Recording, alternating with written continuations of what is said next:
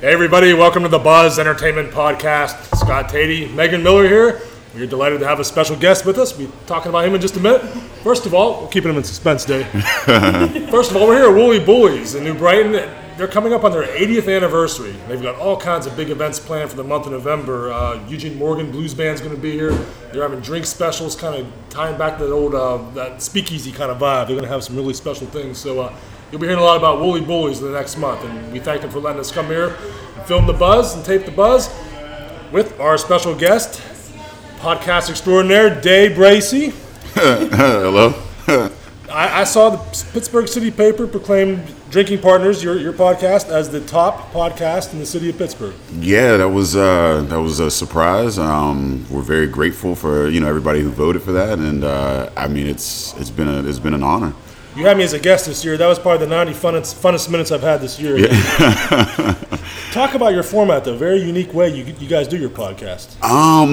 Yeah, I didn't even know it was unique. I don't listen to a whole ton of podcasts, but the few that I listen to, I guess is a little different. But we kind of just we drink craft beer. We're two comedians, and we kind of just sit on the couch with interesting folks that are doing interesting things, and have a conversation. And usually there's alcohol involved, and the conversation kind of once you get a little bit more relaxed and in there, then it kind of turns left, and hilarity ensues. So it's been a wild ride. We started about 2 years ago, and we had you on. We had Rick Seaback and Bill Peduto and John Fetterman, and a ton of guests that we're just lucky enough to be in the same room with. So you have a special milestone coming up, the 100th.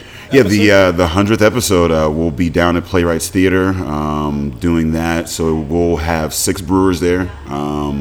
We'll have music and a 90-minute beer tasting for that event, and then there'll be a half-hour comedy with T. Rope. He'll be headlining that. Oh, and Beaver then, County guy. Yeah, Beaver County. And then we'll have an hour-long podcast with Rick Seaback, Baron Batch, and John Fetterman. That's Pittsburgh Playwrights Theater, and that's November 12th that we're going to be pushing that. Megan and I watched one of your podcasts down at the Strip District for the Strip District Music Festival. That was a good time. What'd you think? It was a lot of fun. And do you do all of them pre-recorded or some live? Or we usually have about once a month, sometimes 2 or 3 times a month. We'll have a live show. And then we have 4 recorded, sometimes 6 to 8, depending upon what guests we have.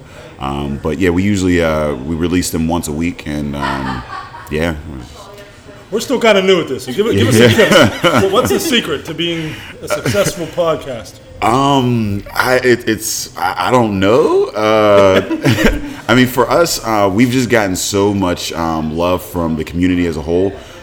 We've been, very fortunate to have very interesting guests on our podcast. So, I think a lot of that is, people tune in because they want to know what these guys are doing, and we just kind of provide a format for them to, speak on. And Ed and I, we've been told we have a, great chemistry back and forth that we've been doing, and we've known each other, for quite some time. So, after about 100, so hours, you start to build a pick and roll, type of a feel. So. And then I think that's it, is just find something that you like to talk about, find people that you like to talk about, and talk about it. And where can people find Drinking Partners? You can find us on epicastnetwork.com/partnerspod. You can find us on IG, Twitter, and Facebook @partnerspod. You can find us on iTunes, Stitcher, and Libsyn under Drinking Partners. And if you're looking for tickets for the 100th episode, you can find that at purplepass.com/partnerspod100. Nice.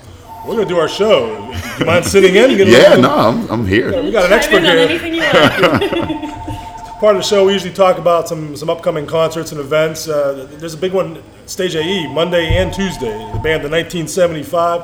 I gotta say, I saw them a couple years ago. There was this hype. These guys are they have fans like the Beatles. They're like this hot band from England. Went to saw them, pretty good, but 2 years later, they're still at that same place. They're going to be up and coming. Yeah, and they're still up and coming. I'm starting to wonder. They just sold out the Carrier Dome in Syracuse. They sold out Stage AE back-to-back nights. So there is a following for them. So we'll have to see what's all about. The indie rock band called the 1975. They wear eyeliner. I think maybe that's the catch. Oh, I kind of like that. Yeah. And then the next night on Wednesday, Craig Ferguson returns to Munn Hall. You're a comedian. What do you think about Craig Ferguson's stuff? I think he's hilarious. I mean, the English have a great wit about them, so he fits in. I almost feel like they have like an unfair advantage coming over here with the accent. Like, I mean, everything they say is going to either be like very witty or hilarious. So or intelligent sometimes. Yeah, they always seem intelligent. And then we have a story in Sunday's Beaver County Times about Ringling Brothers Circus. They're kind of recasting it now. It's like they're calling it Extreme Circus, and they got rid of the elephants, and now they're doing all this kind of like X Games kind of stuff. So I did an interview with the Human Cannonball, and she was very interesting. Yeah, yeah. That has to be an interesting person to talk to. Somebody that like willingly goes into a cannon and has themselves projected.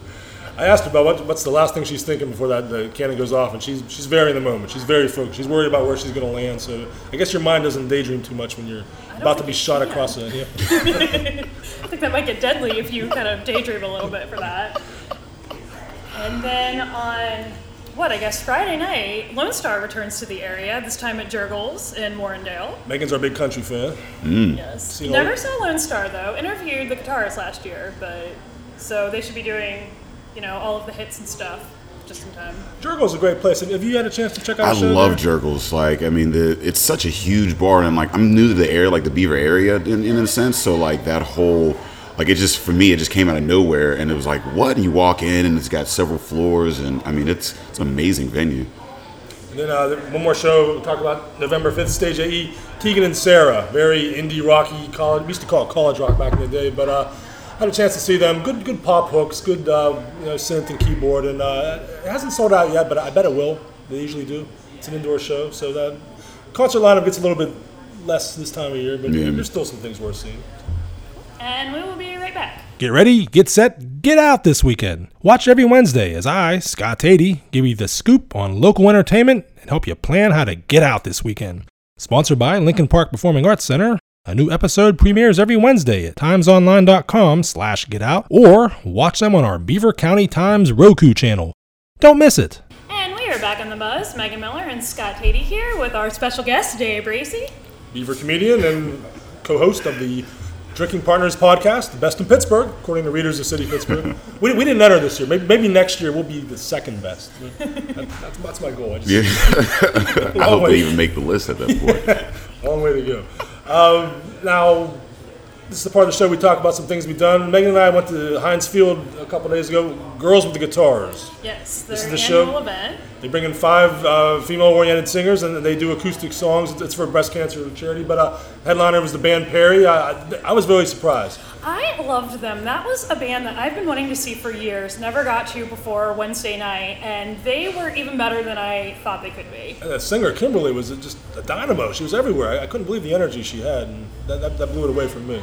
Yeah, she was really interesting to see, and it's a band of 2 brothers and a sister, and they have a lot of hits, and I didn't realize how many until they did just one after the other, and I knew every single song on Wednesday. They kind of rocked out, and then Brandy Clark, who was a best Grammy nominee, Best New Artist a couple years ago, impressed me as well. She's kind of like a Joan Jett of country. She was fired up, and she had some tough songs, and I dug her songwriting. And yeah, I really liked if you want the girl next door, well then go next door and get out of here. Yeah, so that was kind of the best. Yeah. She had some good breakup songs and a very powerful songwriter. So if you ever get a chance, Y108 does it every year. It's Girls with Guitars. And you're in Heinz Field and sort of like the lounge area overlooking the Carnegie Science Center. It's an interesting place to see a show. It's tri-level, so it's just different, I think. This is an acoustic band? Yeah, they come in and basically plugged down, stripped down. I mean, I love acoustic music. I don't get enough of it. I always try to book it for my shows, and I mean, it's just something about like that vibe that you get when you're in a room, and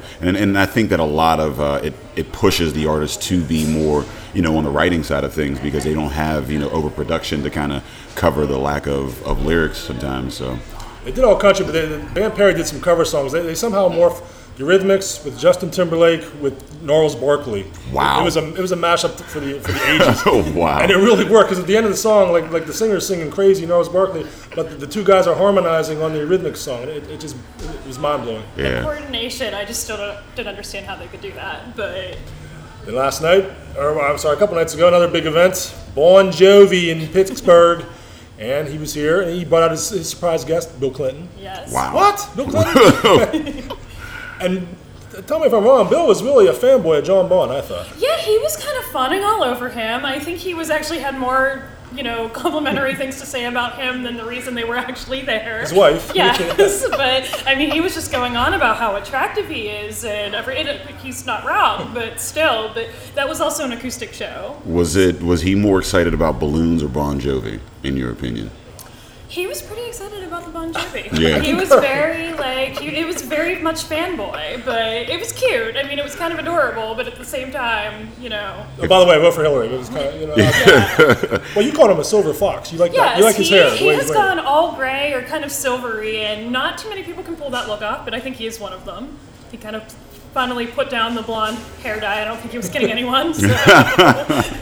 What do you think about those commercials he does for DirecTV? The power to turn back time. Oh man, I love those. Like, it's especially when he brings back the ex-boyfriend or whatever. Like, He's got the '80s hair. Yeah. So I don't know how many votes he got, but it was interesting. John only did 4 songs. I think some of the crowd was disappointed. They thought they were going to see a full-length concert, but the ones he did were really good. Yeah. Did you have a favorite? I like the Living on a Prayer stripped down like that, because the original was so bombastic and all those weird noises that you kind of appreciated the lyrics more, I thought. Yeah, and I think that's one that he might do more and more, because I don't think he can hit some of those high notes that he could when he was 25, so... But it's really pretty, and it's actually a better version than the actual, radio one. Yeah. The only other show I saw last week, alt country bands Lucero and Corey Brandon, and so many Beaver County people dig these guys.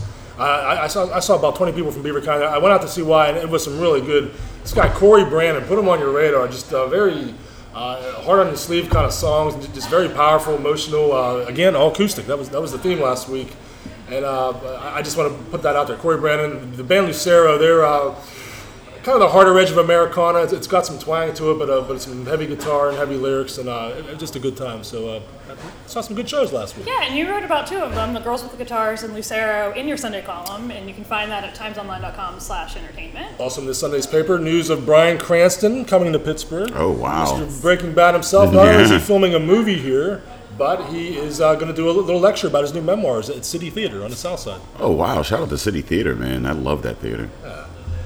All right, well, now we have one segment left. We call this Love or Loathe, and we usually go off on something we're either loving or loathing at the moment. And you're our guest today. We're going to let you go first. What are you loving or loathing? I'm loving this pumpkin, but I loathe the whole pumpkin craze. I mean, it starts so early. Every year it starts earlier and earlier. Like, they started releasing pumpkin beers in the end of July. Like, what are you putting in these beers? There's no pumpkins. So it's kind of like Christmas, where they break out the decorations the day after Halloween. Forget Thanksgiving or any of that. So it's I don't think anything should be celebrated longer than a month. I like a pumpkin beer, and I'll have a few during the month of October. That's it.